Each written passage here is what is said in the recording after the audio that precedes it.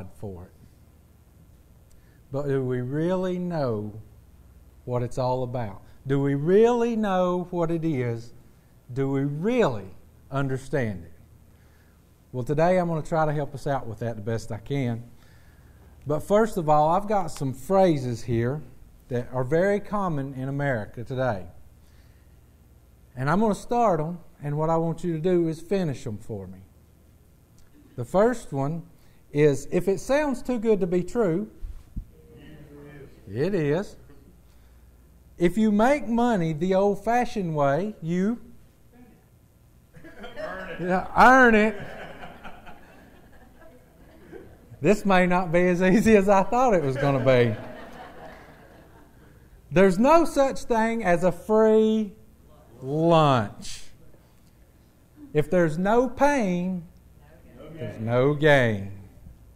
God helps those who help themselves. Everything about our American way of life seems to teach that we get what we earn. We are fixated on competition and winning. We value hard work and sweat. We tell people that if you want to make something of your life, it's up to you. The only problem with this is that God does not operate on that system. Amen. So this makes it very difficult for us at times to relate to God. We're in this work mentality. The problem is Psalm 145, verse 8. And it says this: "The Lord is gracious and full of compassion, slow to anger, great in mercy." It tells us that God, rather than being in this work ethic mode, is gracious and merciful, slow to anger, rich in love. That means He loves to be gracious to us. God loves to bless people who don't deserve it. That's His nature. Aren't we all glad for that? Amen. Let's pray. Father in heaven, we come to You this morning thanking You for Your grace and Your mercy upon us. And we just ask for You to be amongst us here this morning and help us as we learn more about it. Just teach us more. You lead the way. It's in Jesus' name. Amen. Amen. For a lot of people, grace is difficult to understand. I was one of those people. When I first became a Christian, I thought that I understood. But the more I grew, the more I realized I didn't know as much as I thought I did. Grace is very difficult to understand. And one can't really understand grace, and one can't really understand the Christian life until one understands grace. Grace is the heart of our faith. The more we understand grace, the more we're going to be drawn to God. The more we're going to love God. It's by this system of grace that God draws us to Him. Now, grace is like a multifaceted diamond. One of those big old diamonds, and it's got different cuts, and the light glares off of it, and it goes in different angles, and it looks different colors.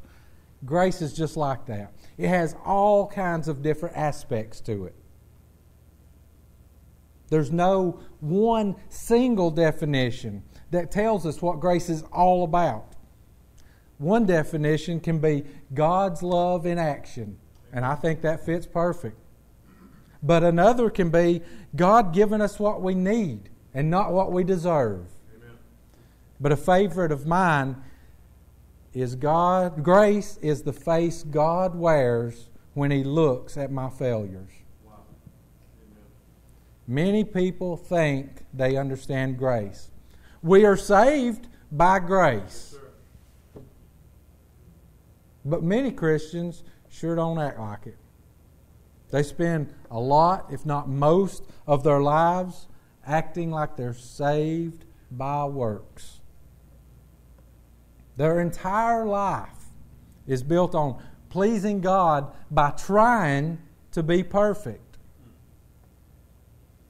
They think if they do a certain number of quote unquote good works, God's going to say, hey, that's great. Y'all come on in.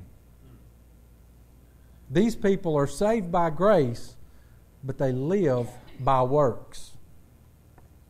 Today, to try to help us understand more about grace, we're going to look at 5 aspects of God's grace. And I built this around an acrostic using grace, Grace. Now this reminds me of an article I read. This guy was going to go to Yale University and preach on what is a Yale student. And he said, I'm going to build this on an acrostic using Yale. Y-A-L-E. Now, a Yale University student is young, they're adventurous, they're loyal, they're enthusiastic. 4 letters, 4 words. The thing is, he went on an hour and a half on this 4-letter acrostic. He completely wore out the crowd. So when he was done, he looks down at the front row at the student and he says, "What'd you think of my speech?" The guy looks up at him and says, "I'm just glad I wasn't going to Massachusetts Institute of Technology." All right, let's get started. We're going to use the G first. The G stands for God's gift to us. Romans 3:24 says, all of us need to be made right with God by His grace, which is a free gift through Jesus Christ. Did y'all get that? It's a free gift.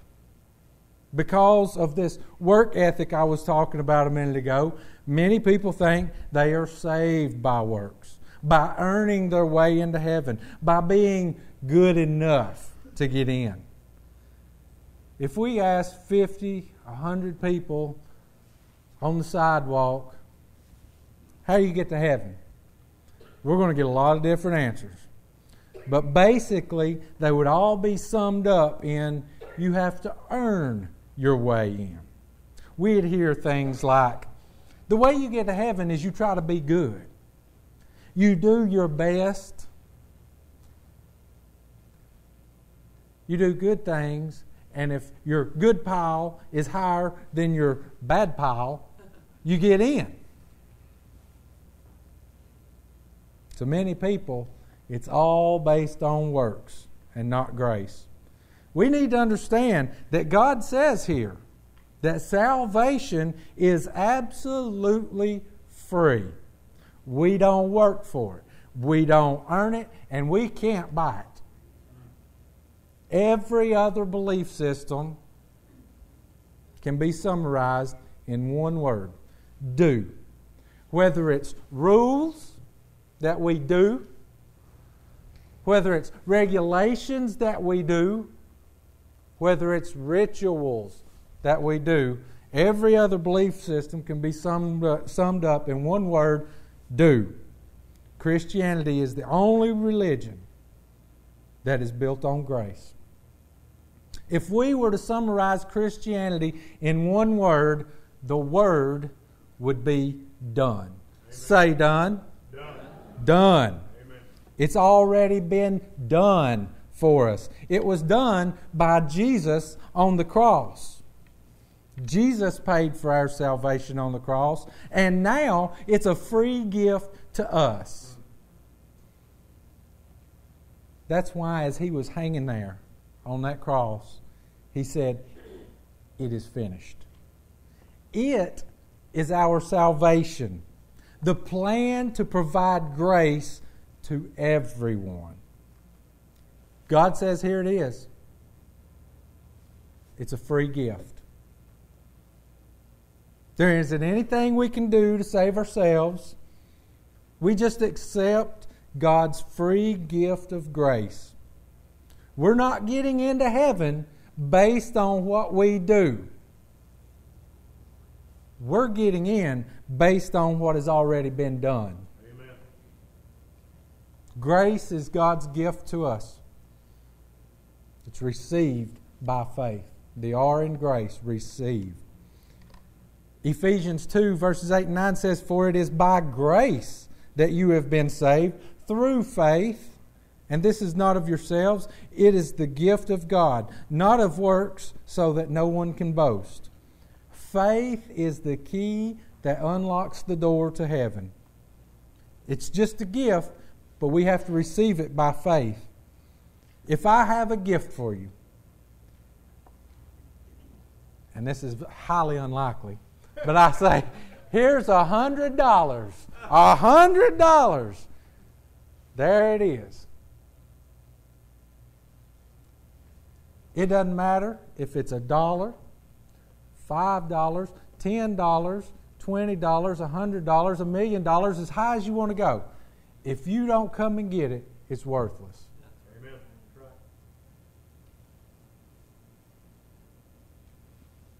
It'll just sit there.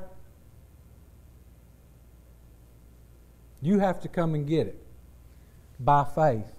Faith that I'm actually going to give it to you when you get here. He says, because salvation is a gift, we can't brag about it.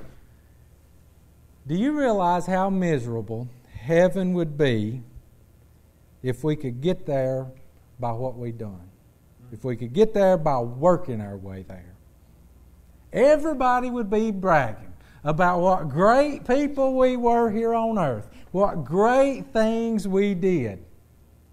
We'd all be trying to one-up each other of what great stories, what we did while we were here. God says it's a gift. It's a grace gift. We can only accept it and be grateful for it. Romans 4:16 says, people receive God's promise by having faith. This happens so that the promise can be a free gift. Salvation isn't based on my performance. It's based on God's promise. Salvation isn't based on my goodness. It's based on God's grace. I'm not getting into heaven based on my merit, but God's mercy. Amen. The Bible is full of stories illustrating the principle of God's grace. One of my favorites is in 2 Samuel. It's a story of a young boy named Mephibosheth. How'd y'all like to have a name like that? They made fun of my name when I was in school. I can't imagine this poor guy. You remember the story of David and Saul? Saul was the king. He chased David all around the countryside trying to kill him. He was jealous of David. David spent most of his time running, hiding, avoiding being killed. But David never retaliated. In fact, he became best friends with Jonathan's son, with Saul's son, Jonathan. They became such good friends, they made an agreement.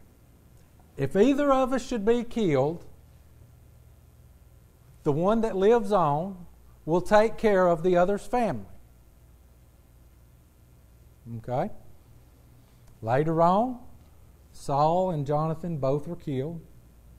David became king. And immediately, all of the relatives of Saul were in fear, thinking, now David's in control. He's going to retaliate for what Saul had done to him. He's going to kill us all. He's going to wipe us all out. So all of them were leaving. As they were leaving, the nurse grabbed this young boy, the son of Jonathan, Mephibosheth. She dropped him down the stairs. It broke his legs. He became a paraplegic.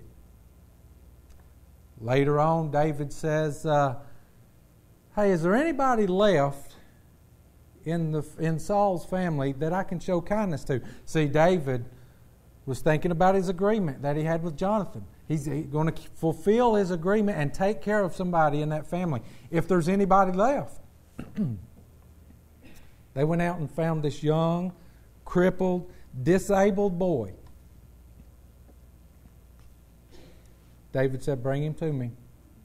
Now you can imagine the fear in his heart as they come and got him and was taking him to the king. He knew he was a relative of Saul.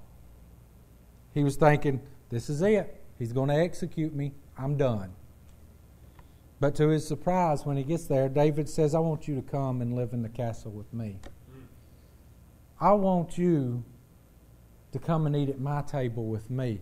I'm going to treat you like you're one of my sons. I'm going to treat you like royalty. I'm going to make you a part of my family. Now that's grace. That's grace.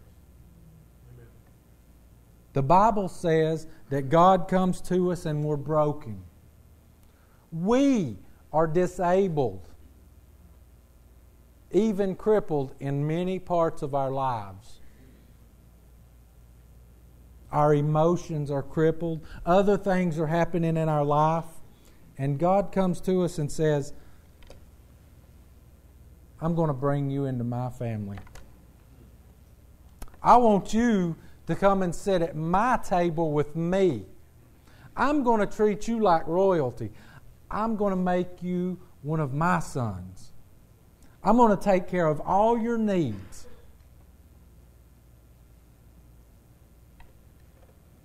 Simply out of my grace. That's the grace of God. We receive it by faith. It's a gift. We receive it by faith. It's available to everyone. The A in grace stands for available. God doesn't play favorites. Regardless of our background, our status, our mistakes, regardless of our sins, God's grace is available to all. Romans 14:16. The promise is not only for those people that live under the law of Moses, it is for anyone that lives with faith like Abraham. God says it's available to anybody. Anybody who opens up their heart in faith. It doesn't say only really good people. It doesn't say only really religious people. It doesn't say only really smart people. Nope. It says everybody. It says everyone. That means me. That means you. Our families. Our friends. Our worst enemies. Everyone. Everyone. Anybody who calls on the name of the Lord, who has faith in the grace of God, will be saved. The sad thing, though, even though many people know that God offers His grace, His unconditional gift, they still try to work their way to heaven. They think that something in their lives is making them good enough that they don't need to receive God's gift of grace through Christ. Now I got to tell you, you may have done some pretty nifty things in life. Made a bunch of money, got a big time job, donated a lot to charity, whatever it is. You might have invented something really big. If you think that's going to get you to heaven, forget it. Amen. Heaven is perfect, and we are not. Right. The only way we're getting into heaven is by receiving God's gift to us, God's grace, receiving it in faith. The C in grace stands for Christ. It comes through Christ. Grace comes through Christ. John 1:17. The law was given through Moses, but grace and truth came through Jesus Christ. Why through Christ? Why is Jesus Christ the only way to heaven? Because He paid the price. He paid the price of admission. He's already paid for our salvation. Nobody else has done that one. On the cross, Jesus Christ paid for our sins. Grace is free, but it didn't come cheap. It cost Jesus His life. Romans 5:15, many people have received God's gift of life by the grace of one man, Jesus Christ. In the Bible, the favorite description for someone who's accepted God's grace, who's accepted God's gift, is the term in Christ. That phrase, in Christ, is used over 120 times in the New Testament. It refers to somebody who has found salvation through Jesus Christ. Let me explain it to you like this. We're going to let this card, this little index card, represent my life.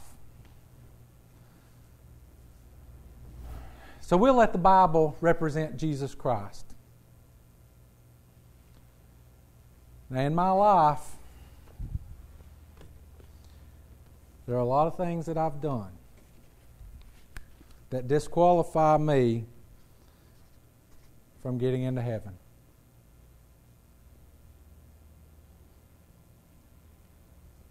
There are mistakes that I have made, sins that I have committed,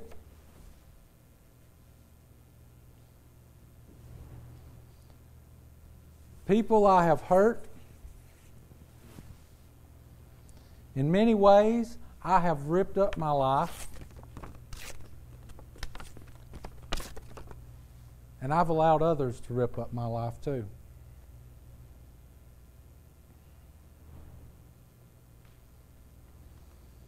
I look at that life and I think, that's not perfect. There's no chance of that getting into heaven.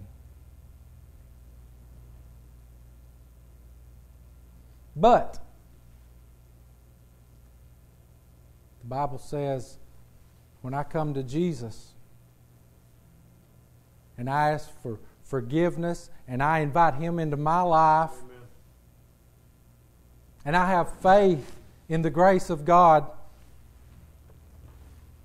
God then takes my life with all the scars and all the tatter and all the mistakes, all the sins, stuff that I'm ashamed of, that I don't want you to know about or anybody else to know about. And God puts me in Christ.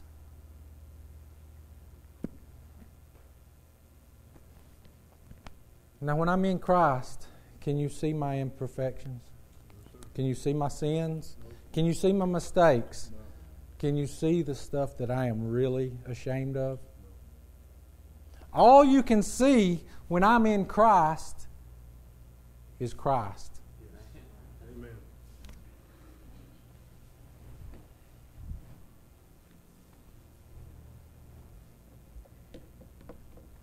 You see, I made a total mess of my life. But that's not the end. When God looks at me with those eyes of grace, He only sees the perfection of Jesus Christ. Amen. Galatians 2:21. Don't treat the grace of God as meaningless, for if we could be saved by keeping the law, in other words, by doing good, then there was no need for Christ to die. If we could be saved by our works, by our own merits, the cross was a waste. If we could have gotten into heaven any other way, but there was no other way. Right. We're either going to heaven in Christ or we're not going at all. Amen. It's a free gift. We just accept it in faith. Grace is all that God does for me because of what Jesus did for me on the cross. It comes through Christ and only through Christ. All right, we're down to the E in grace. It stands for eternity. Extended through eternity. God's grace is extended through eternity. Romans 6:23. The wages of sin is death, but the free gift of God is eternal life. Amen. Through Christ Jesus our Lord. The results of God's grace are going to go on forever and ever. Eternal life. That's one of the benefits of God's grace. Eternal life. You could say that grace is the gift that keeps on giving. That's right. Amen. God always saves the best for last, and the best is yet to come. Amen? Amen.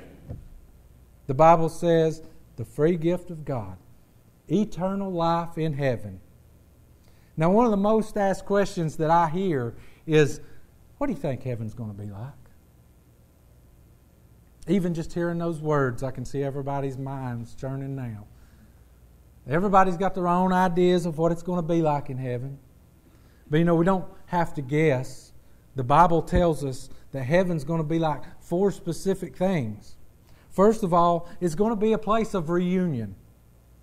A reunion where we are reunited with our loved ones who have already accepted God's grace. It's going to be a place of reward where we're going to be rewarded for the character that we developed while we served other people here on earth. It's going to be a place where we're reassigned to do work that we love to do. That'll be a change, won't it? It's going to be a great, wonderful place. It's going to be a place of release. Where we're free from all. Say all. All pain. Where we're free from all. Say all. All suffering. Where we're free from all. Say all. All sadness. Where we're free from all. Say all. All sorrow. Where we're free from all. Say all. All grief. Where we're free from all. Say all. All depression. Where we're free from all. Say all. All loneliness. It's going to be a wonderful place. Yes. Amen. And it's the gift of God. Amen. There's one catch. We have to accept it. If I give you a gift and I say, here it is, come and get it. If you leave it laying there, it's worthless. It's useless. We need to realize here that Jesus Christ makes this grace gift available to everybody. But it's also specifically for your life. Because God knows exactly what it is that you need. Isaiah chapter 30, verse 18. Therefore the Lord longs to be gracious to you, and therefore He waits on high to have compassion on you. For the Lord is a God of justice. How blessed are all those who long for Him. Amen.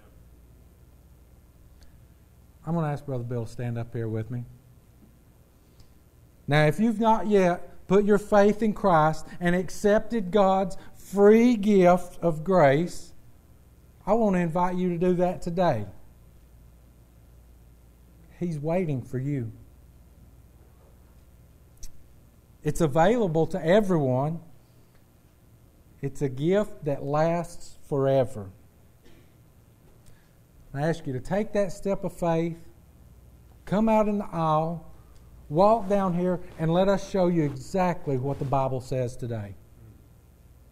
Maybe you've already accepted that gift, but until today, you didn't really understand what it was about. You didn't really understand grace. You didn't know that it encompassed all of that. Maybe you need to make a rededication today. God's waiting for you. What are you waiting for? It's a free gift, and it's going to lay up here useless if you don't come get it. Brother?